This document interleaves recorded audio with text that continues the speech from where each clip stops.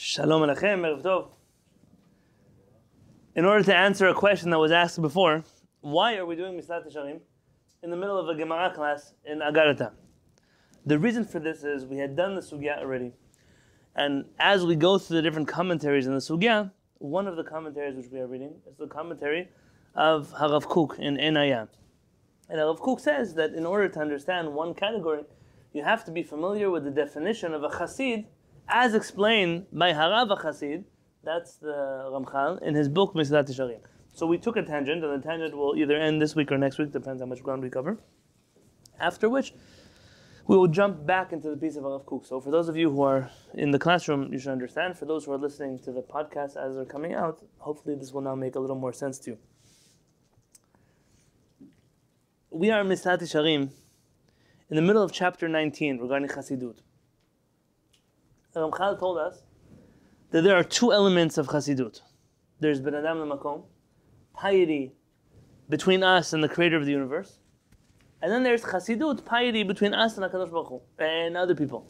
Ben Adam L'Chavero. And he gave examples of the first category, and he gave examples, many more examples of the second category. He's going to do the same thing today, but instead of giving examples from the real world, he's going to give you examples from the Gemara. Throughout the Gemara, different places where you find Chasidim. And the Chasidim are defined as Chasidim because of very specific actions that they take. And those actions are going to shed light for us on what exactly does it mean to be a Chasid. Suffice it to say that most of what people think makes a person a Chasid is not what, according to Chachamim, make them a Chasid.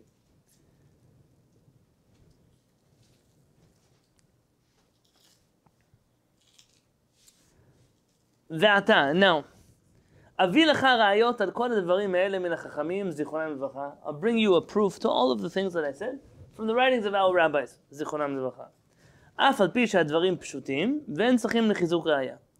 even though these matters are simple, but they don't need any proof, nonetheless, I'm still going to prove it to you. Why? Because in Judaism, you can't ever tell a person, rely on me. I'm a big person, so trust me. I'm a big chacham, trust me. Rabbeinu Abraham ben Rambam, in his introduction to the Agadah, says that there's no person on earth who can say, you know why, I'm so great, now you have to listen to everything that I tell you. That's not a way in which we accept anything. He said not according to the Torah for sure, and even according to human logic. Even big people make mistakes. Sometimes they make big mistakes. And a person, in order for us to accept what a person is saying, they have to be able to shed with us some logical explanation, if it's a logical conversation, or if it's a halachic conversation, a halachic explanation for why it is they're saying what they're saying. There's no such thing as, oh, the rabbi said, that's it. We can't ask any more questions. What do you mean? The rabbi also has to prove himself to us. We're not in a threatening way, not in a way of chutzpah, but in a way of, I'm not obligated to obey a rabbi, I'm obligated to obey a Kadosh Baruch Hu. Yes, so the ways of Chachamim. So the rabbi who I'm talking to has to be able and willing to show me a source for what it is that he's saying. And in the world that we live in today, source-based conversations are very much despised. Because if we were going to open up a Mishneh Torah or a Shulchan Aruch and start showing them to the Jewish community, all of the Orthodox Jews in the world would get very scared. Why? Because everything that they do is in direct contradiction to that which is written inside of the Shulchan Aruch or the Mishneh Torah. And because of that, very often rabbis will tell you, believe what I say because I said so. Good for you, because you said so. But in my religion, I have an obligation to research everything for myself.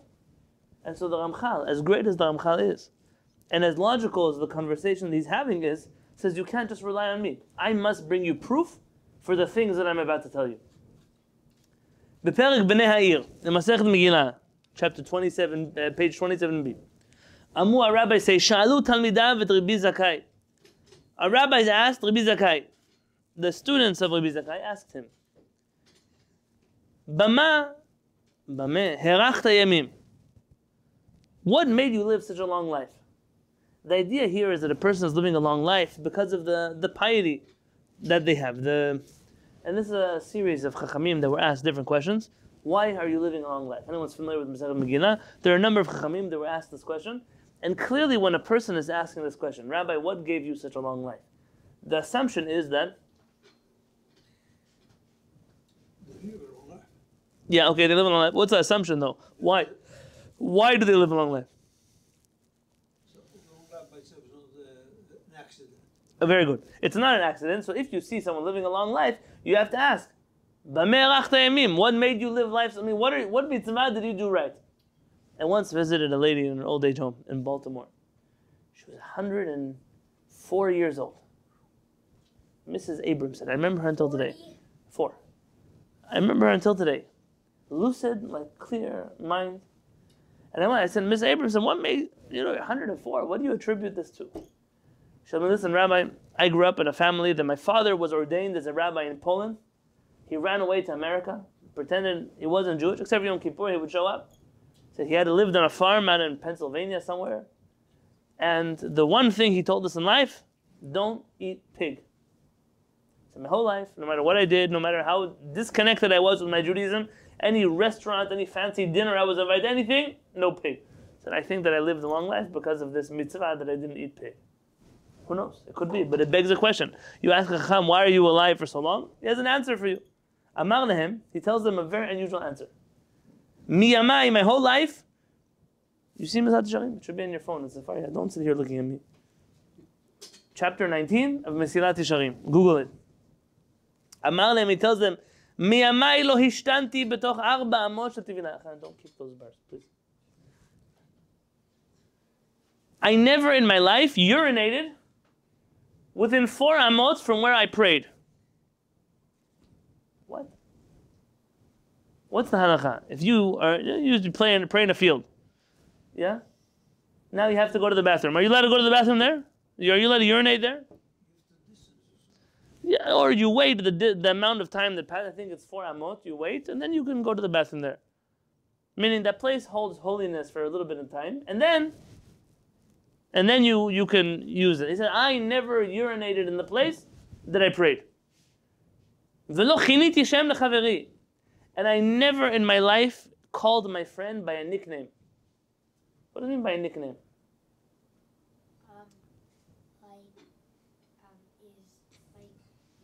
I didn't change his name. Different name. By different, can I, like what? What are you calling him? Or degrading name. A degrading name, you would think. A bad name. Yoni instead of Yonatan. Oh, very well. So Tosafot says, I don't understand. What's the big deal? I mean, you can't call anybody by a bad name. It doesn't make you a chassid because you don't call people by a bad name.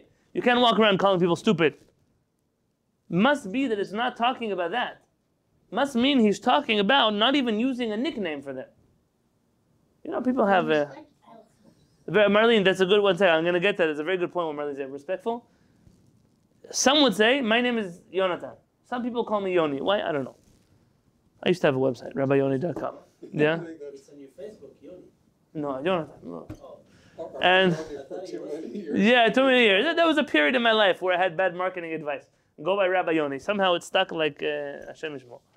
In any case, the moment I left San Diego, I changed my name, Yonatan. Nobody ever called me. You go other places, you call me Yoni, nobody you're talking about. And the nickname, it's not a nickname, it's a name that I could go. Still, you don't call him that. Elchanan. Don't call him Elks. I don't know. Don't call him. Or like in high school, that kid, we call him Shorty. Don't call him Shorty. Call him by his name. David. That's his name. Don't call him Shorty. He was careful never to call anybody by any nickname. Why? Marlene gave a good answer. To show respect. Minastam. And there's many ways to read these Gemarot. But let's understand it this way. It's a respectful thing. You go to the DMV, they call you by a certain name. You go to work, you go by a profession, you're in court, they call you by a certain name. You show respect to people by calling them their given name. V'lo bitalti kiddush hayom. And I never skipped the kiddush of Shabbat morning. It's an optional kiddush. It's an optional kiddush. If you don't have money, you can skip it. Right? What is it? But he could do kiddush on something else, no? On Shechar, on something, Chamar Medina. Yeah, he can do. Very good. These are 3 acts of piety. 1 concerning prayer, 1 concerning relations with other people, and 1 concerning Shabbat. And then he tells the following story. Ima zikena haitali. I had an old mother. Ben Ish Chai asks here, why an old mother? What's so small? Why old? Just say you had a mother. Who cares what age she was? For a different shiur and a different time. When we learn Masechet Megillah together, we'll study. פעם אחת מכרה כיפה שבראשה, she once sold the kippah from her head covering, והביאה לי קידוש היום, and she bought me with the money that she sold her head covering, she bought me wine for קידוש היום.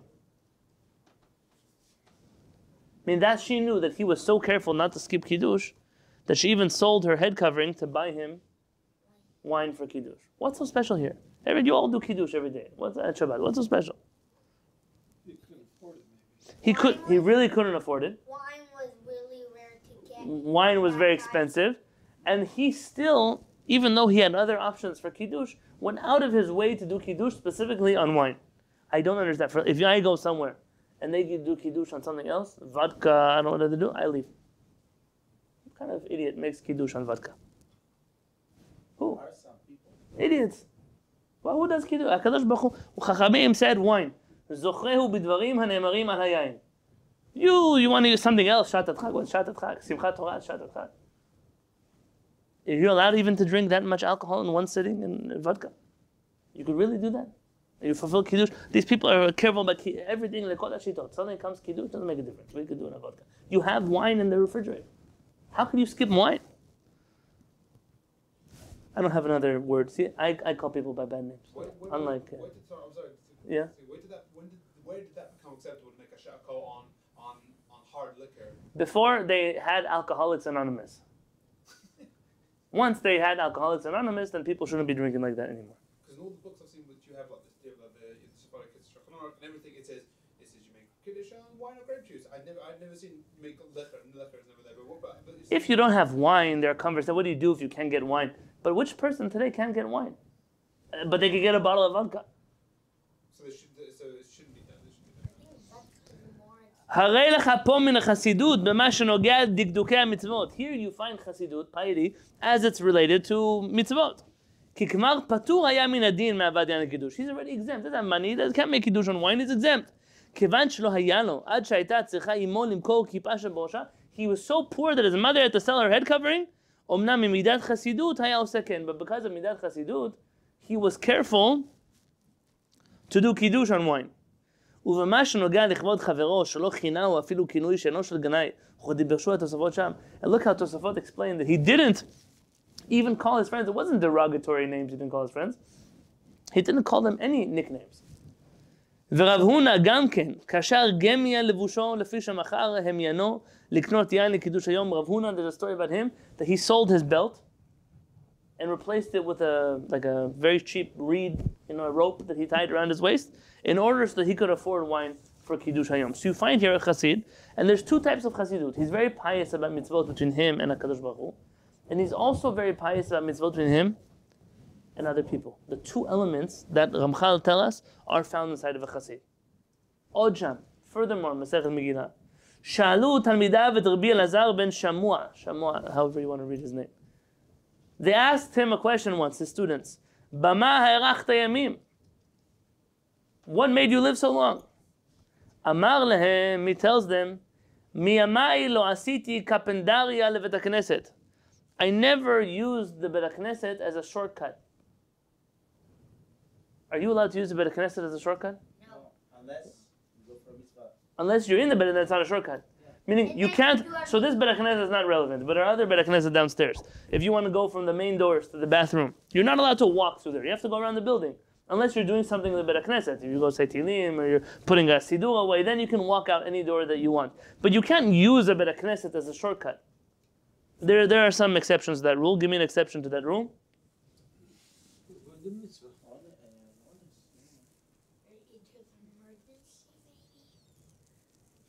I believe the Gemara mentions that if you build the Bet HaKnesset in the middle of a road, like in a place that used to be a walkway, that people can still walk through it. I mean, you turn my street into Bet HaKnesset, I still can walk through my street.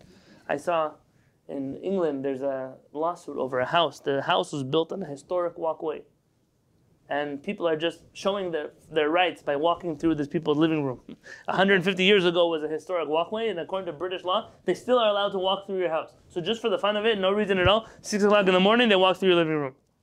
Now, if it's true or not, I don't know. I didn't research it. All I can tell you is this is the same. So even in a situation where it was permissible to use a Bet HaKnesset as a shortcut, Rabbi Elazar was careful not to use a Bet HaKnesset as a shortcut. The next one. V'lo pasa'ati al rashei am kodesh. And I never stepped over the heads of the holy people of Israel. What does it mean, step over their heads? How did they used to sit in a shiur in the olden days? Not like today, you're all sitting in chairs and tables. The floor. People were sitting on the floor. All the time on the floor. Maybe the Chacham was sitting in a chair, but everybody else was sitting on the floor. And so now you're a big Talmid Chacham. You have to come to the front of the room. Are you allowed to step over other people? You are allowed to, but in the Chassidut. If you're a Talmid Chacham and you're supposed to go up there to the front, you're allowed to step over them. You ever see these guys, what they call them, the crowd surfing? They jump into the crowd and they carry them? Yeah, this is Rosh Am Kodesh. This is the Am Kadosh. This is the holy people's head. They're surfing on it. You're allowed to, as a Talmid Chacham, to do it, but he was careful not to do it. Why? So as never to appear that he is degrading Jewish people by stepping over them.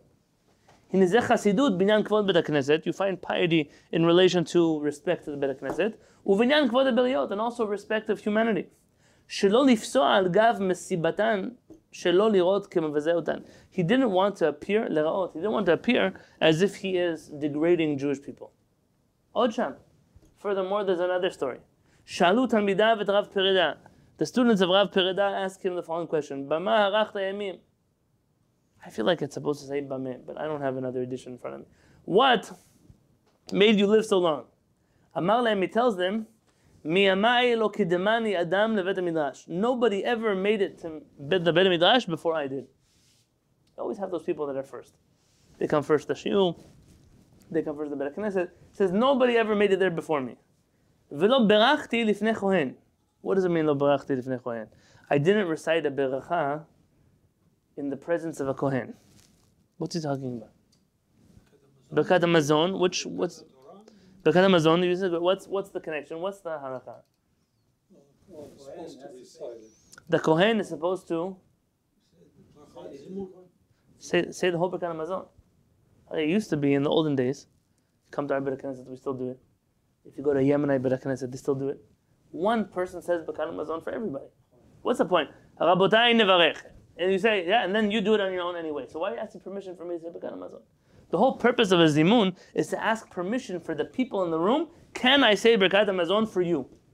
And they say yes, and then they listen. You can't talk. You listen to the person saying Birkat HaMazon for you. Later we developed this minhag, everyone's saying Birkat HaMazon on their own. But the whole purpose, who does the zimun? Kohen, this whole conversation is not regarding the zimun. I could also say Rabotai Neva. You could say Havlan. Doesn't make a difference. Barichu. Whatever you want. Everybody knows how to say that. What respect do you give to the Kohen? You give the Kohen respect by letting him say the Birkat HaMazon for the whole community. You live in a fantastic world today. Today we have Kohanim that they don't even know how to read Birkat HaMazon. It's an unbelievable thing. I'm supposed to respect somebody who really can't even be properly respected. And they're aware of that. That's why 9 times out of 10, the Kohen will say, Rabbi, please you say Birkat HaMazon. Now, min hadin, according to halakha, if there's a Kohen and a Talmid Chacham, who is supposed to say Birkat HaMazon? The Talmid Chacham. Like you go to the Beit HaKnesset. There's a Kohen and there's a Talmid Chacham. Who gets the first aliyah? A Talmid Chacham. What do you mean a Kohen goes in front of an Am Haaretz? He's a Kohen, he goes in front of a Talmid Chacham. Which kind of reality? Today you don't want to fight with anybody. You don't want to make them, you're not a Talmid Chacham, you're a Talmid Chacham. This is a complicated situation.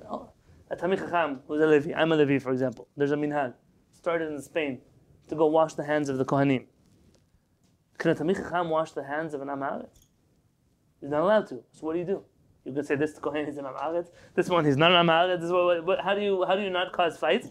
So I have a nice thing. I have Baruch Hashem. There's enough Levi'im in my Beit HaKnesset. I sit in my chair. Everyone does Birkat Kohanim. Anyways, I realize that when I go wash the Kohanim's hands, everybody starts talking. So it's better I should sit in my chair and everyone's quiet than to go to the back. But this, even though he was allowed to say Birkat HaMazon instead of a Kohen, he always let a Kohen have the respect first. That's one of the reasons. Some say hurumu. And I never ate from an animal that did not have its matnoteha. What are the matnot of an animal? What does a Kohen get from every animal? The forearm, the cheek. You know, the Kohanim get special parts of the animal. Very good. So the Kohanim, there is an opinion in the Gemara that says that until the Kohen takes his part from the animal, you can't eat the animal. Halakha is not like that. The halakha is not that way. But there is an opinion in the Gemara that way, and therefore he says, I was careful to respect Kohanim. I wouldn't even eat the meat until the Kohanim took their part. So here you find again 2 types of Chassidut. The first type of Chassidut is he was always in the Beit HaMikdash first. In his relation with the creator of the universe, he was always there first. And then you had the second half of his life, which was respect of Kohanim. When I, a Talmid Chacham, go in front of a Kohen, what am I telling the Kohen? I am more important than you because you are Anam Haaretz. That hurts. He says, so he would rather not do it, even if he was allowed to, but he would rather not do that out of respect to other people. This was Chassidut on his end. But you find every single case where Chachamim talk about Chassidut, there's Chassidut not only towards HaKadosh Baruch Hu, but Chassidut also always has a relationship with the way you treat other people. Always. Now the Ramchal is showing you every place you find Chassidut, you find two-pronged Chassidut. Ben Adam Makom, between us and the Creator, Ben Adam Chavero, between us and human beings. V'amuod, and our rabbi said further. Shalu Talmidav et Rabbi Nechunya, the students of Rabbi Nechunya asked him. He had a lot of rabbis who lived a long life. B'ma harachta yamim, why do you live so long? Amar lehem, he tells them, Miyamai lo nitkabadati biklon chaveri. I never received respect out of the disgrace of my friend. That's an interesting statement. I didn't ever get respect by putting someone else down. Now, are you allowed to put someone else down to get respect? No. So what's he telling you here? What's so chassidut about this?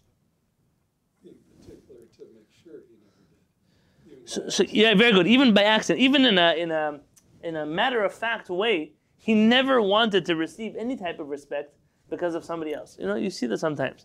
You're sitting in the Beit HaMidrash, two people are fighting over something, and the rabbi comes, oh, this one is right. Ah, look at me, I'm so smart.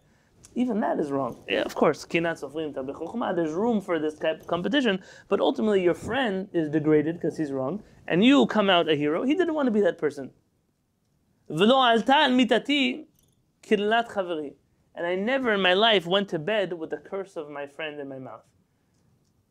My understanding of this, you know, like in Birkat, the blessing of Kriyat Shema Shalamita. You say, I forgive everybody, you forgive everybody before you go to bed. He didn't want to take his fight. They say, don't go to sleep angry. That's okay, you're Minadin, you're allowed to go to sleep angry. You don't have to make up with everybody before you go to sleep. But Midat Chassidut is not to carry the fights of yesterday into tomorrow. Umfaresh Hatam, and it explains over there a fascinating story. Ki hada Rav Huna. Rav Huna, Dare Mara Katve. He was holding his spade. You know what a spade is? No. Like a shovel. He was holding his tools on his shoulder. Ata Rav Chana bar Chanilai, veka Dare Mineh. Rav Chana, the son of Chanilai, comes. Here, Rabbi, please give me your shovel. I'll carry it for you. Amarle, he tells him, why is he offering him to take his spade for him? More respect. Yeah, look, I walk with my rabbi, Rav Peretz, in the streets of Yerushalayim. He's holding a bag. I take his bag. Why should he carry his bag? I'm going to take his bag. Yes? So what does he tell him? Amarle, he tells him, Ira gelad dedarit b'matich diri, v'ila ityakore ana bezirut adidach lanichali. I am telling you that if where you come from, you would walk around with a spade on your shoulder, I let. You can also carry mine here. But if where you come from, it's not respectful for you to do this, please don't do it over here. When I go to Yerushalayim, I see my rabbi, I kiss his hand. But when I'm with other people, he doesn't let me. In front of them, it's a different time. If you would do this in front of other people, it would be disrespectful to you. I don't want to receive respect by you carrying my spade because it's not respectful to you. I mean, this is something that he's allowed to let somebody else do, but he doesn't want to get even that amount of kavod, that respect, from something that will embarrass somebody else. Even though usually the statement of the degradation of somebody else,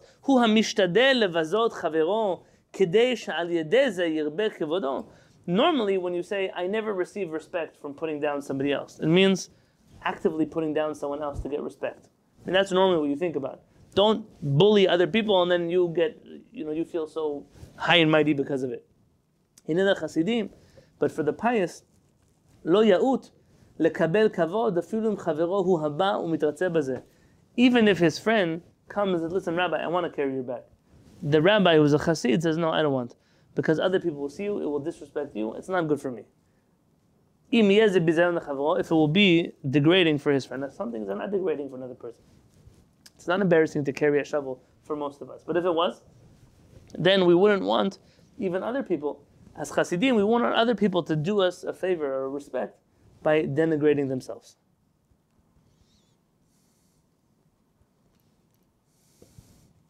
Connected to this teaching is something else. Before we get there, what we've seen so far is every single case of Hasidut, like this last one.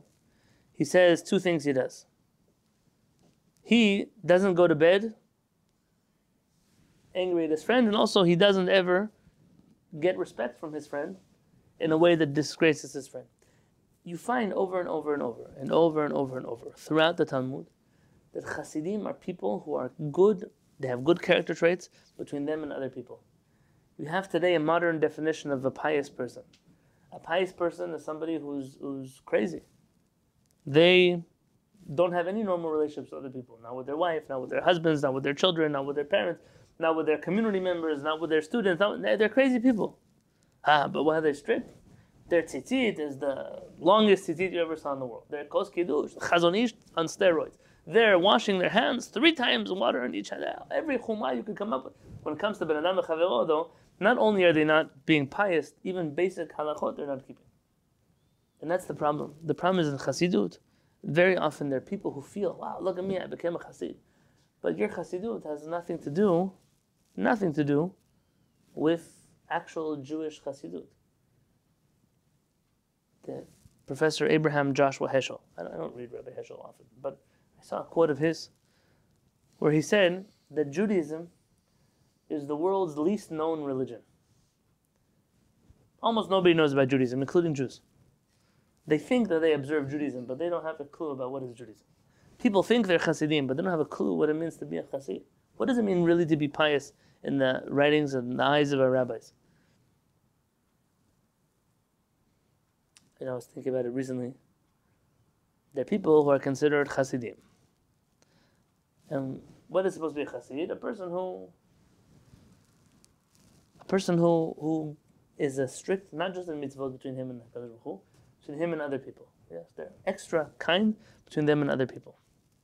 How does it help to be a Hasid if by being a Hasid it means you won't marry me, and you won't pray with me, and you won't eat my food, and you won't let my kids play with your kids, and you won't make a list of things. You won't let my kids go to your school, you won't come to my school, you won't use my Sefer Torah, you won't put on my tefillin, you won't eat my shechita, and still you want to tell me you're a Hasid? Somehow you're still a pious person? But it's a mind-blowing thing, just for the record. There are certain groups of Jews, they have their own Sefer Torah. What do you mean own Sefer Torah? Their own handwriting. They're the only people in the world that own handwriting. They have their own tefillin. Nobody else in the world has their tefillin. They have their own shechita knife. Nobody else in the world has a shechita knife. They have their own siddur. Nobody else in the world prays that siddur. They have their own, everything is their own. Meaning, they separated themselves from Am Yisrael completely. And who do they come to complain at? You don't have enough Ahavat Yisrael. I don't have enough Ahavat Yisrael. I would eat your food. I pray in your synagogues. I would let my kid marry your kid, so long as you stay within Judaism. I'm not sure how long it will last. So who are you blaming? You're somehow a Hasid, but your Hasidut, by default, makes you not a Hasid. Because you're lacking any of the fundamental traits of a Hasid. The Rambam, there's a famous Mishnah in Masechet Sotah. The Mishnah says that there's 4 Mivalei Olam, 4 people who destroy the world. One of them is a Hasid Shoteh. It's a good way how to translate Shoteh. A righteous idiot or a righteous fool. Shoteh. He's a Hasid and it's a Shoteh. What does it explain? Rambam says, Shoteh b'chasiduto. He is crazy in his righteousness. So what does the Gemara give an example? The Gemara says there are 2 people. Now one guy is walking down the street and he sees a lady drowning in the river. So what does he do? He should say, help, help, she's drowning. What should he do? You should help her. So what do you say? No, I don't touch women. I'm sorry. I can't. Lady, if there was a lady here, I would send her to help you, but I can't help you. And she drowns. Say, Chachamim, this is a Chasid Shoteh. What is a Chasid Shoteh? Because of his righteousness, the world is destroyed. I mean, he thinks he's a tzaddik, but he's really a rasha. He's destroying them. What's the worst part? Is he's blaming our Torah for his craziness. If you're crazy, you could be crazy. I mean, it's not your fault you're crazy. But if you use our Torah and you tell people the Torah is what makes you crazy, then you're destroying the world and you're destroying Kadosh Baruch Hu's reputation. The Rambam, in his commentary in the Mishnah, I wish I had Pirush Mishnah of the Rambam here. The Rambam writes, okay, almost, what I'm saying, almost by heart. Don't, if you catch me on the camera, you open up a book on your own. The Rambam says, what does it mean, Shoteh b'chasiduto? He says, Zemi she nim'as b'nei bnei adam. That because of his chasidut, he already becomes repulsive in the eyes of other people. He's medagdek in mitzvot, very particular, but everybody hates him now. Says the Rambam, this person is guilty of destroying the world. When your religion causes everyone to hate you, so then you're not just a chassid, you're a chassid shoteh. You're one of the 4 people who are responsible for destroying the world. Am Yisrael needs to think about this more often. And now you might wonder also why the Rambam's books were burned. Don't be so surprised why they burned the Rambam's books. Because he told many chassidim in the world that they're chassidim shotim. And of course, they didn't appreciate it very much. So what do analphabetic people do when you upset them? They burn the things that you write. So that's exactly what happened with the Rambam. And it explains to you why the Rambam sees it's so connected for him that your chassidut cannot bring you to lack of proper relationships with other people. Because to be a chassid, you need both. You accept? It makes sense to you? Yeah? I once had a rabbi, still my rabbi. We learned Gemara, Masechet Kiddushin. He gave a shiur, about 35 minutes of the shiur, he gets up, he closes the Gemara, walks out the door. What happened? No one was asking. He says, I'm sitting here for 35 minutes, teaching you Gemara. Nobody asked a question. Nobody argues with me. Everybody thinks everything I'm saying is right. You guys don't deserve to learn Torah. He left. What do you say? So I'm asking you, it's not a lecture. It's a shiur. Welcome, argue, say, add whatever you want to add. That's what we're here for. Don't be intimidated from the cameras there, okay? Cheva on Zoom, you also can ask questions. I think we live in a world today where we're surrounded by this type of chassid. A chassid shoteh. Somebody who doesn't have the second half of his chassidut. I have a brother-in-law. My brother-in-law, if there's a chassid, my brother-in-law is a chassid. Every shita that you ever thought of in your life in halakha, he's strict about it. You kind of, even the ones you didn't know exist, he's strict about them. I'm not exaggerating. When he comes from Eretz Yisrael to visit me in my house, and I tell, I have one sink, one oven, this, that, glass, not chalav Yisrael, we broccoli, all the avirot, whatever the avirot are, I do all of them. He says, whatever you eat is what I eat. In his house, he would never eat any of the things he eats in my house. But that's a chassid. He's now here. He's here. This is already... I agree that halakha is halakha, and that halakha cannot impede the way. Only Amei Haaretz are the ones that bring their paper plates, they bring special food, double packed stuff. Those are Amei Haaretz. He needs to come for Pesach. No, he knows why it's Lifnei Iver lo titen michshot. He knows not to come here for Pesach. That's okay. That's okay. By the way, this happens all the time. You live already in a mixed world. What do? You have guests for Pesach. They don't eat kitniyot. You have to be honest with it. You don't trick people. But they also have to know some baseline of halakha, right? If the food at the table had a little bit of chametz inside of it, and it was cooked before Pesach, and that chametz is nullified in 60. Chametz is nullified in 60? Before Pesach. Before Pesach, yes. On Pesach, afilu be'elef lo batel. No, chozer ben or is the rama. Wait, we'll get chozer no. So Ashkenazim is right. You go by Josh, Dav? Yoshua? Yoshua. לא רוצה, קינדי שם לחברו, yeah? Yoshua says, חוזר ונו. So listen to halakha. Halakha is, you're making chicken soup. By accident, you drop some breadcrumbs in there. It happens. I don't know how it happens, but it happens. The more likely scenario, I'll tell you the more likely scenario. It's Erev Pesach. You make chicken soup for Pesach in a pot that was used 2 hours ago for chametz. Hot chametz, yes? So now there's chametz, so supposedly, in the walls of the pot, and the chametz flavor now comes into your chicken soup, correct? But there's more soup than there is biliot, absorption in the pot. So now all of the soup is kasher lePesach. How kasher lePesach is it? 100%. If a person says, I don't want to eat the soup on Pesach, why? It doesn't feel right to me. What do? This is a Pri Chadash. I think he writes. What do you do with a person who does not want to eat something? Shitbatel b'shishim. So I don't want to eat something with a little bit of pig. It's batel, I know, but I don't want to eat it. What do you do with him? Menadin oto. We excommunicate him from the Jewish community. You don't have the right to say, I don't want to follow Chachamim.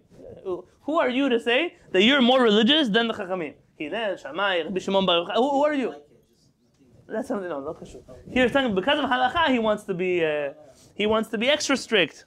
I said maybe if it's a person who's muchzak b'chasidut, maybe. But a regular person, you can't just decide, I don't want to eat something. So this chicken soup was made in a chametz pot. It's kasher lePesach. Okay, what does Ashkenazim say? Explain to me chozer v'neor. What is chozer v'neor? Chozer v'neor is magical chametz. How does magical chametz work? The chametz was nullified in 60 on Erev Pesach. But now it's Leil HaSeder. So what does the chametz do? Chametz on Pesach, even in 1,000, is not nullified. So what happens if a drop of chametz falls into your soup on Pesach? You can't eat it. So what do?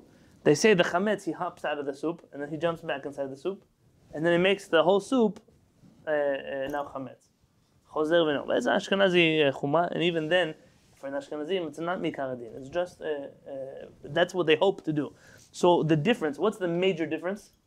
For Sephardim, we don't care, and all the utensils that you buy something in a factory, maybe had chametz, doesn't make a difference.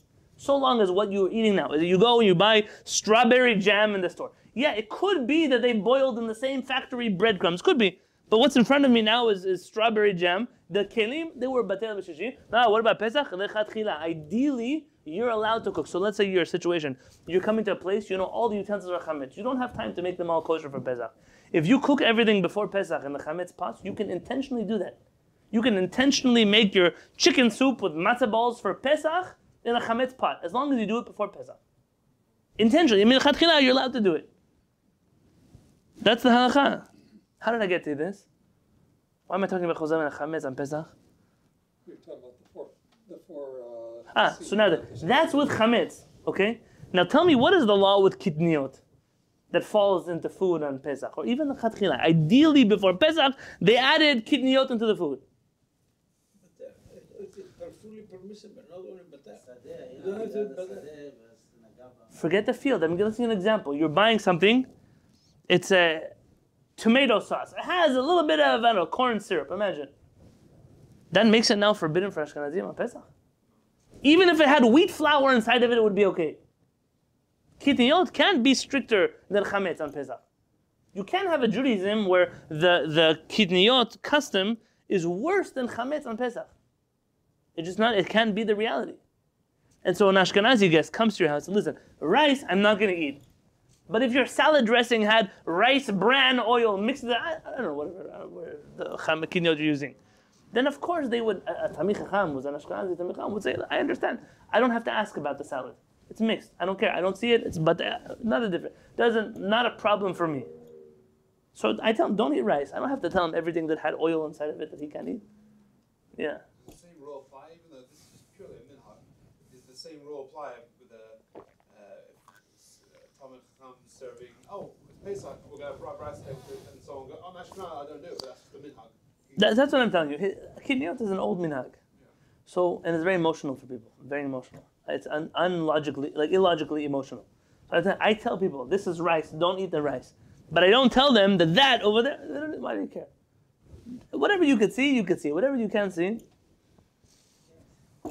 it's not a problem for him. I would never feed a person something they can't eat. But the things that are mixed in their batel, barov, it's even a majority. Kitniot is not prohibited, even for Ashkenazim. So it doesn't have to have 60 to be nullified.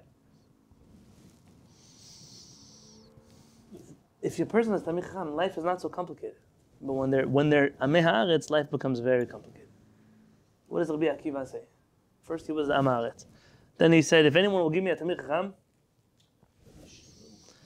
I'll bite him like a donkey. Right? Remember Rabbi Akiva said that? Chachamim and Masechet Pesachim, they talk about what do they do if you would give them an Am Haaretz. One Chacham says, give me an Am Haaretz and I will do Shechita on him.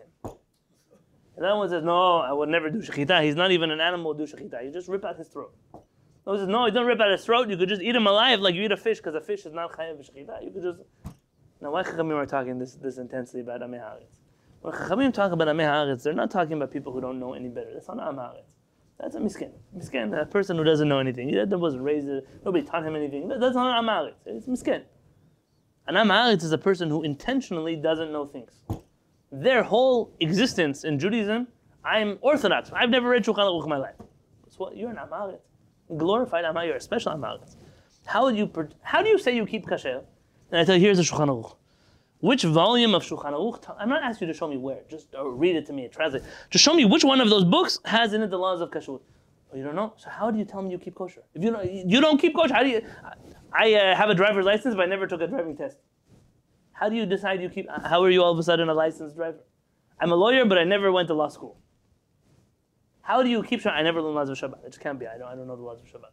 So you're not a Jew that's observant of halakha. You're a parrot. There's a parrot in the store. He also knows how to repeat everything other people do. But he doesn't have any brains. Chachamim look at Amei Haaretz are people who willfully decide to be ignorant. It's a generation today where people come and ask a rabbi a question. What's the question? Rabbi, am I allowed to do this?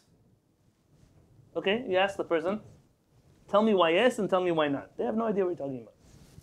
When a person used to come and ask a chacham a question, the assumption was, I understand my question. I'm just not sure which way to decide. So I need your help. Which direction do I go? Yeah. The Rambam says in the Mishnah, Pirkei Avot, it says, make for yourself a rabbi. What's the purpose of having a rabbi? What's the purpose? Why? Meaning, when you're learning Torah, you can't be an ignoramus. When you're learning Torah and you come across two opinions, whatever it is, there's a machloket here between two Rishonim. You don't know what to do. And you're trying with everything that you know to decide, but you can't make a decision. So you go to a Talmid Chacham that you trust, somebody who knows you. You say, Rabbi, could you please help guide me through these opinions? Which one is better for me? But to outsource your brain to somebody else, that you don't know anything, and all you do is ask questions all day long, simple things that are written already in the Mishneh Torah, simple things that are written already in Shulchan Aruch, you're still asking rabbis those questions. It's okay, when you begin learning, fine. But how many years can you do that for? When you're young and you're in your early years of learning Torah, fine. But at a certain point, you have to take responsibility for something. Can a person have two rabbis and say Aseh Lecha? What's the two rabbis for convenience sake? Yeah, I don't know. I go for this one and for that. Is that allowed? To go Rabbi Shaper. Chachamim say Aseh Lecha. Min hastam, that's a Mishnah in Masechet Avot, which means it's a milta de Chasiduta. You don't necessarily have to have one. But what's the idea? The idea is you're going to a person that you trust, who knows you, who understands the way you think. I have people in New York. My wife belongs to some Hasidic recipe group in New York. I don't know how it happened, but one time was like a week before Pesach, 3 o'clock in the morning. My New York times, that's 12 o'clock in the morning, our time. Some lady made cupcakes for Pesach with potato starch, whatever they make cupcakes with. And these cupcakes, she realized she put them inside of, those papers they put the cupcakes in, what are they, liners? The liners were kasher, but not kasher le Pesach. Now, she's now panicked because it's like a night before Pesach. She doesn't know what to do. This whole meal is resting on these cupcakes. She needs to call a rabbi, but all the rabbis in New York are sleeping. So what does she do? She puts on one. Anyone know a rabbi I can ask a question to? So somebody put out my name, and this lady calls me. Is it okay? Oh, fine. Lama said, this person doesn't know me. I don't know them. We have nothing to do with each other. How do you just call me and whatever I say you rely on me? It's very unusual. You don't know who I am. For all you know, I'm some clown. How do you know? It's not normal. That's the way that rabbis, I go here, I shop over there. Yeah, Talmid Chacham is a person. I had my students in Israel when they went to the army. And they said, we have halachot, you have to ask about the army, about Shabbat. I said, listen, when you go ask a Chacham about halachot that connected to the army, do me a favor. Only ask a rabbi those questions if he believes in the value of what you're doing. If he thinks you don't belong in the army, then don't ask him questions about Shabbat in the army, because for him, everything you do is an avera. You have to make sure you go to a rabbi who respects your service in the military, something important. In that frame of mind, he understands you, understands what you're doing, and he understands that you want to keep Shabbat. You have to go to a person who knows you. So we're far away from that world, but that's the world where we're striving to go back to. What does it say about the generation of Chizkiyahu HaMelech? What was his generation like? There's an old piyut that says, Limei Chizkiyahu nichsafti. What's so special about the generation of Chizkiyahu? Anyone know? Anyone on Zoom know what was so special about the generation of Chizkiyahu HaMelech? It says even the little children knew the most difficult halachot. I say Midan at Beersheba, from all of Israel, north, south, you can grab any child on the street and ask him a question in the laws of Isul Veter, laws of Tahara and Tuma. Any question you had in Halakha, you could ask a child and they knew the answer to it. Chizkiyahu HaMelech accomplished that by very violent means. Anyone remember what he did? He led a reform in Jewish education. How did he do it? Rabbanit, what did he do? He put swords at every entranceway and showed people what would happen if they didn't learn. That's right. He took swords and he said, listen, either you learn Torah or... And people learn Torah. And you had a generation where every single person, every child, man and woman knew Torah. That's the generation we're hoping, not with the swords, you could skip the swords part. But the generation we're hoping for is when someone comes to ask a rabbi a question, they know something when they're asking a question. And I respect that people don't know everything, so we help them. Even I don't know everything, so that's how it works. But you have to every day be growing more and learning more. If someone tells me I learn Torah, how many hours a day does a person learn Torah? According to the Rambam, how many hours a day do you have to learn Torah? So you have to learn minimum day and night. Chachamim say a little bit in the morning, a little bit at night. But what's the quantity? The Rambam writes in the laws of Talmud Torah. 4 hours. That's how many hours you're allowed to work. 9 hours. 9 hours. Thank you, Rabbi Yosef. 9 hours a day. The Rambam says an average balabait, a regular person, learns for 9 hours a day, and he works for 3 hours a day. That's what the Rambam writes. Yeah, no Facebook. That was before. Netflix and whatever people are busy with. That's how you learn Torah. 9 hours a day is a regular person learning Torah, and that's why Chachamim says La'olam yishalesh adam limudo. A person should spend a day, a third learning Tanakh, a third learning Gemara, a third learning Halakha. That was the order of learning. If you look in the laws of Talmud Torah and the Shulchan Aruch, Maran writes that a person, he writes this Halakha, and the Shach over there says, Shach is an Ashkenazi rabbi. Shach says, if a person only has 3 or 4 hours a day, let's bring it. Why don't I bring the laws of Talmud Torah?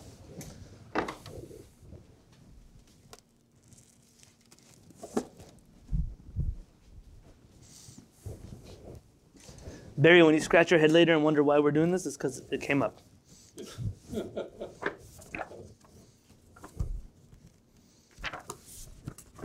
to get a piece together.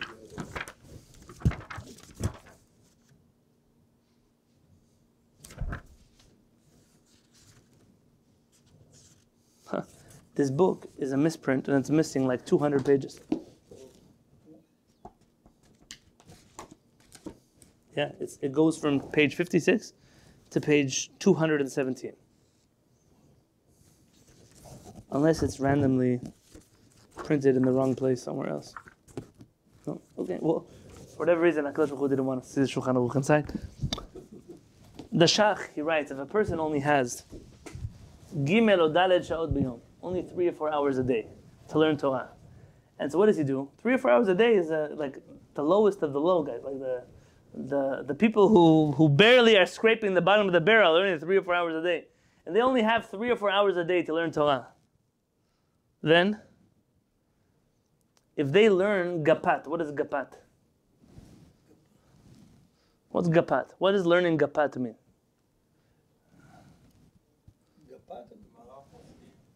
Gemara, Gimel is Gemara. It's an Ashkenazi acronym, guys. Pirush Rashi, P, and Tosafot. So they sit and they learn Talmud 3 or 4 hours a day. Not just like Daf Yomi, like reading through the day. Someone told me now they do 5-minute Daf Yomi. I don't know how you do 1 hour Daf Yomi. So I'm not sure how people do 5-minute Daf Yomi. But let's say you do Daf Yomi. 3 hours a day you're learning Gemara, Rashi, Tosafot. It's a serious, intense study of Gemara. Whether it's how I learn Gemara or not, it's not important. But that study of Gemara is important. Says the Shach, Lo yatsa b'zeh yedei chovat Talmud Torah klal. A person did not fulfill the obligation of learning Torah at all. So if you sit down and learn 3 or 4 hours a day Gemara, real Gemara, 3 or 4 hours a day, says the Shach, you didn't even fulfill your minimum obligation of learning Torah. What about halakha? People tell me, what do I do? I learn a little bit of this, I learn a little bit of that, I read this book, I read that book. So I understand you want to learn all these books. What about the Tanakh? And what about halachot? You have books you have to finish. You have to know the Tanakh. You have to know If Shulchan Aruch is hard because there's not a translation into English, Mishnah Torah. Take a 14 volume Mishnah Torah and spend your life studying the Mishnah. How much time will it take you? You can even skip half the Mishnah Torah. Half of it, Korbanot, you don't have to do all of that. But the laws of Shabbat, the laws of prayer, the laws of Tefillin, Mezuzot, all of those things, how long will it take you to learn it? You have to spend your life learning it until the point you don't have any questions. The basic things you know already.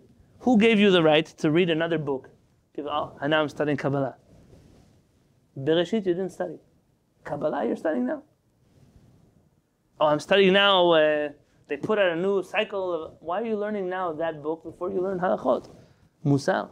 When is it now? You learn Tanakh. You learned halachot. When is your musar? You have to now be a human being. Where do you learn that from? Are you spending time to be a better person? Real time, real work. The siddur that you pray every day. You study the siddur well. You know where all the tefillot come from. You know the different words, the meanings, the ideas.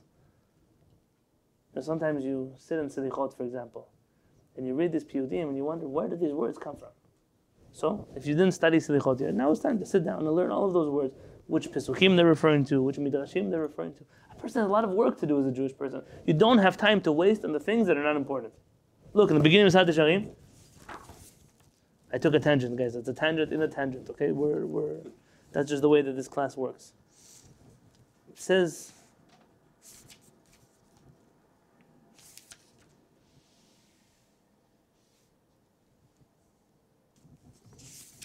I don't normally use this Sat Sharim. Here.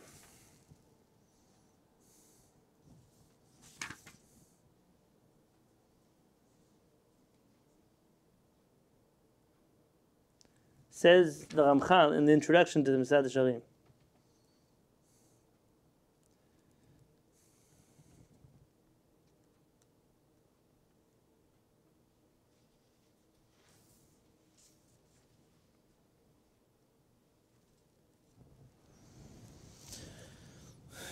Uma na'aneh biyom tochecha. What will we answer in the day of judgment, says the Ramchal. Im hitrashalnu min ha'iyun hazeh. If that we stopped studying these works of Musar, the things that we have to work, belief in HaKadosh Baruch Hu, emunah, midot, character traits, what are we going to answer when we didn't study those books? V'hinachnu davar shu kol kach mutal alenu, and we've ignored, neglected entirely something which is really our obligation. Shu ikar ma Adonai Eloheinu shoel mimanu. What does it say, Moshe Rabbeinu say? Ma Adonai Elohecha shoel mimach, ki im nira oto. What are they asking for you? Tell me the pasuk. Yeah, I said it correct. Yeah. Yeah, meaning HaKadosh is asking to fear Him. That's the primary mitzvah HaKadosh asks us from. How many of us spend time studying books which bring us to Yirat Shamayim? Says Ramchal, what are we going to do when we neglect what HaKadosh will ask us to do? Hayitachen shiga v'yamol sichlenu b'chakirot asher lo nitchayavnu bam. Does it make sense to you that we're going to spend our life studying intellectual things that we're not obligated to study? B'pilpulim asher lo yetze lanu shum peri mihem. In pilpulim, all of the yeshivot in the world today are studying pilpulim. Pilpulim, if you speak Arabic, you say bilbulim. It's nothing. Pilpulim are a waste of time. People spend their whole life pilpul. They think it's the epitome of yeshiva learning. The only thing pilpul does to you is it liquefies your brain and doesn't allow you to think through Torah properly. Who commanded you to have a crooked brain? You're commanded to have yeshua, to think through things clearly. Pilpul amiti maybe. Asher lo yetze lanu shum peri mihem. We're learning things that nothing will come out of it. You spend your whole life in yeshiva. What happens if ox gores a cow, like this? What's it going to help you? What's it going? But it's help you for what? V'dinim asher enam shayachim lanu, and we learn halachot which are not relevant to us. People want the details of the korbanot. Who cares? Right now, you don't know how to keep Shabbat. What are you busy learning about the Beit Mikdash? Right now, you have to learn something. And that which we actually owe our Creator, nazveu lehergel, we're going to leave it just to rote, the way we do things, that's the way we do things. And we will leave it to be mitzvat anashim melumada. Where's mitzvat anashim melumada from? Without understanding why. Who rebukes Am Yisrael for this? Mitzvat anashim melumada. The Navi Yeshayahu, very good. Navi Yeshayahu, he rebukes Am Yisrael. HaKadosh Baruch Hu wants to destroy Am Yisrael because they come to worship Him only out of routine. I come to Minyan, I come to I have to pray. I pray. I put on tefillin, I don't think about anything, I just do it because I have to. This type of service of HaKadosh Baruch Hu, I do things the way everybody else around me is doing them. Mitzvat anashim menumada. We just learn it from the people around us. This type of Judaism, HaKadosh Baruch Hu is willing to destroy the world and not have those type of Jews around. Says Ramchal, how can you let the most important things in life, just you do them the way everybody else does them, and the things that are not important, you spend all your time studying them. After 120 years, you come up to Borei Olam. He says, so what did you spend time learning? You tell him, I learned a little bit of this, I learned a little of that, I finished this Bible. He said, I didn't ask you to read any of those books. Did you learn the things that I told you to learn yet? Did you do the things I told you to do yet? Did you observe the mitzvot I asked for you to observe yet? If the answer to all those questions are no, so what do you want HaKadosh Baruch Hu to do? Give us extra credit points, but we failed the test? It's like I got all the bonus questions right, but the whole test, I got a 0 on it. What's going to help? You get 20 extra credit points, so now you got a 20. What kind of passing grade is 20? You fail. That's what happens. Life is the same way. I know that people tell you, no, it's not going to be like that. HaKadosh Baruch Hu this, HaKadosh Baruch Hu that. I understand. HaKadosh Baruch Hu, He is, in chapter 4, Ramchal talks a lot about divine justice and divine compassion being connected with each other. What HaKadosh Baruch Hu decides to do with every person after 120 years is up to HaKadosh Baruch Hu. But from what He told us in this world is that we have certain obligations in the world. And those certain obligations, we have to do them. We don't have a choice. And understanding that those things are more important than other things. You sometimes see people, they get stuck on Judaism. I once met a Tamicham who said, everything that was written in the last 350 years, just throw it in the trash. Not disrespectfully, just don't read it. Waste of time. Everything before that, you have to study. I'll say it in a positive way. Harav Peretz always says, the things that Am Yisrael agree about. We agree HaKadosh Baruch Hu is real. We agree He gave us the Torah on Har Sinai. We believe in the divinity of the Tanakh. We believe in the authenticity of the Mishnah and the authority of the Talmud. We accept the Rambam and the Shulchan Aruch. After that, everything is up in the air. Are you a Kabbalist? Are you not a Kabbalist? Are you a Chassid? Are you Mitnagid? Are you all those things? I don't know the answer to those things. But all the things that Am Yisrael agree up, Shulchan Aruch, up until there. So, Tanakh, Mishnah, Talmud, Mishneh Torah, Shulchan Aruch. Spend your life learning those books. Everything else, you have extra time in life, you could do them. Until then, that's what you focus your life on. How can you be a chassid if you don't even build a building first? I want to just end off this paragraph here. Actually, we're already... Let me finish one more paragraph and we'll end it for the night. And this is exactly what Rabbi Zera said. Rabbi Zera, he taught a famous teaching that still antagonizes us until today. What did Rabbi Zera say? I want to remember Masechet Ketubot. No, not this one. Rabbi Zera, Masechet Ketubot, Kuf Yud Aleph, famous Gemara. Someone think of Neturei Karta. So something about Israel. Rabbi Zera writes that it's forbidden for Jews. That the Jewish people can't go up to Eretz Israel nowadays until the Mashiach comes. Yeah? It's a play on the pasuk. That you should not you can't wake up the love until HaKadosh Baruch Hu is ready. And this is a piece of Agarata. No posek, not the Rambam, not Shulchan Aruch. Nobody codifies this halacha. I have a class on the YouTube playlist on this Gemara. Rabbi Zera himself, by the way, later on seems to retract this opinion, but didn't stop the Neturei Karta from hanging out with our buddies. So I'm not saying anything bad about Rabbi Zera, just manipulation of an Agadata to justify a political agenda. I was never overly strict in my house. What do you mean, ikpadati? A person's allowed to have authority in their home? What does the Gemara say? You can't put extra fear inside of your home, but a little bit of fear. Your kids are allowed to be afraid of you. A husband and a wife, they have these Shlom Bayit books that go around the Jewish world today. I'm not even sure if they need Geniza. You could probably just skip the Geniza for them. There's one rabbi, you probably all have his books, what can I tell you? Now he writes in there, if your wife comes and she hits you on the head with a baseball bat, say Baruch Hashem, it's all from HaKadosh Baruch Hu. And if your husband comes and he throws you against the wall, Baruch Hashem, it's all from HaKadosh. This kind of crazy attitude, it gets people killed. If your husband is beating you with a baseball bat, you have to call the police and get out of there. What kind of crazy reality? Everything's from HaKadosh Baruch Hu. Not everything. Yeah. And what does Shlomo HaMelech say? In Ivelet Adam Tesalev Darko, a person's crookedness will destroy their way. But who do they blame? HaKadosh Baruch Hu. You do everything wrong, but who do you blame? HaKadosh Baruch Hu. Someone's driving on the highway, 120 miles an hour. They crash, they die. You go to the levaya. This person killed himself. He thought, I'm a hero. I can drive to LA 95 miles an hour. Big deal. Him, you can't even say Kaddish about him. Well, he killed himself. But don't stand there at the funeral and say, Adonai Natan, Adonai Lakach. Don't lie. HaKadosh Baruch Hu didn't take him away. You took him away. A person has to know that the real emunah and the Kadosh Baruch Hu is real. It's not we don't live in fantasy land.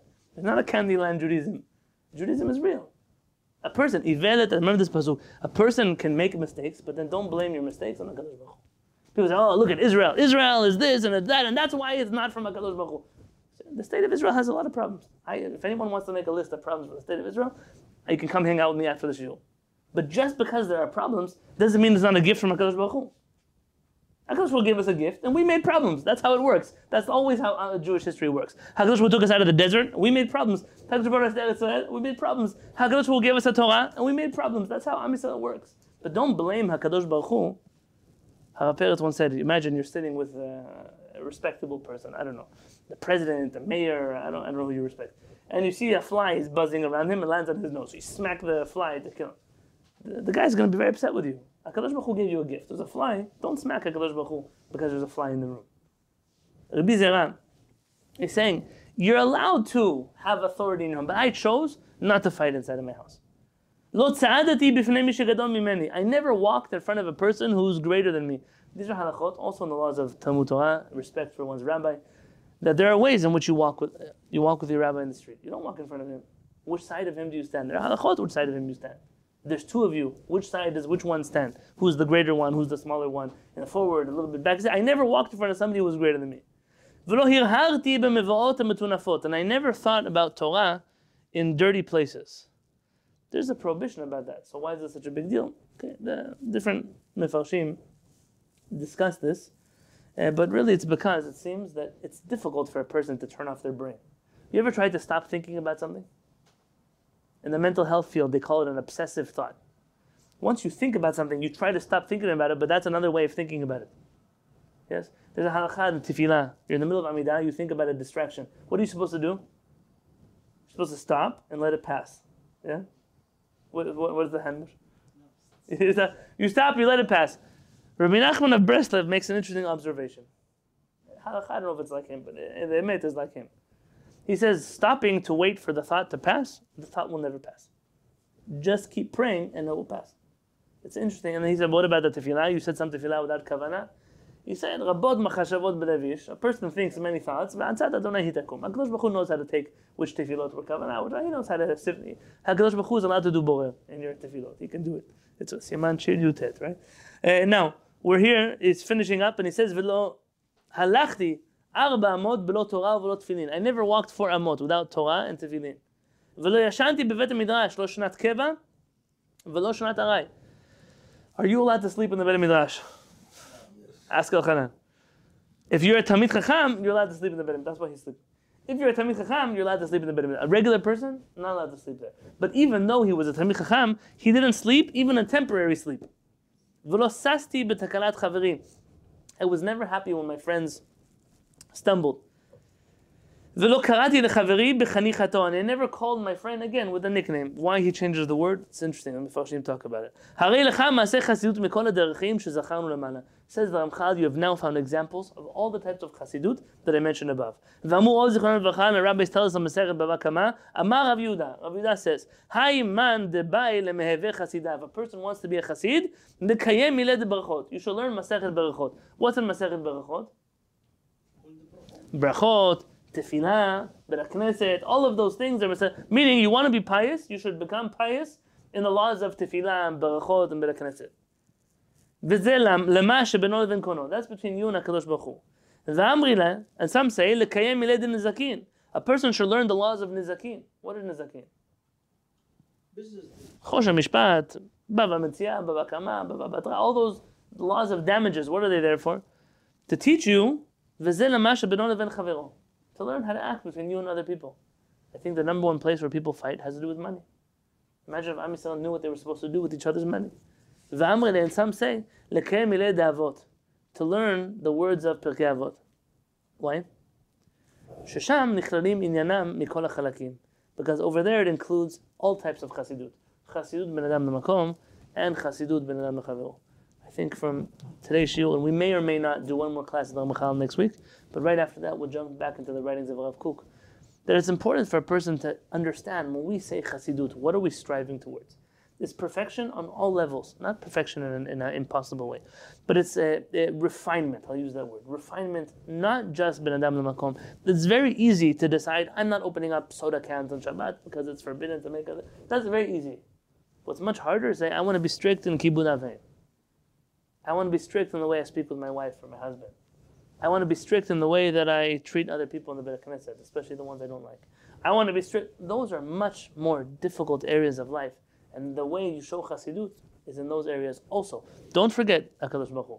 But in those areas in particular that are more difficult, and you find that all the Chassidim of the past were careful to be Chassidim in both directions. B'ezrat Hashem, thank you for learning with me now. We'll continue next week on Thursday night. God willing.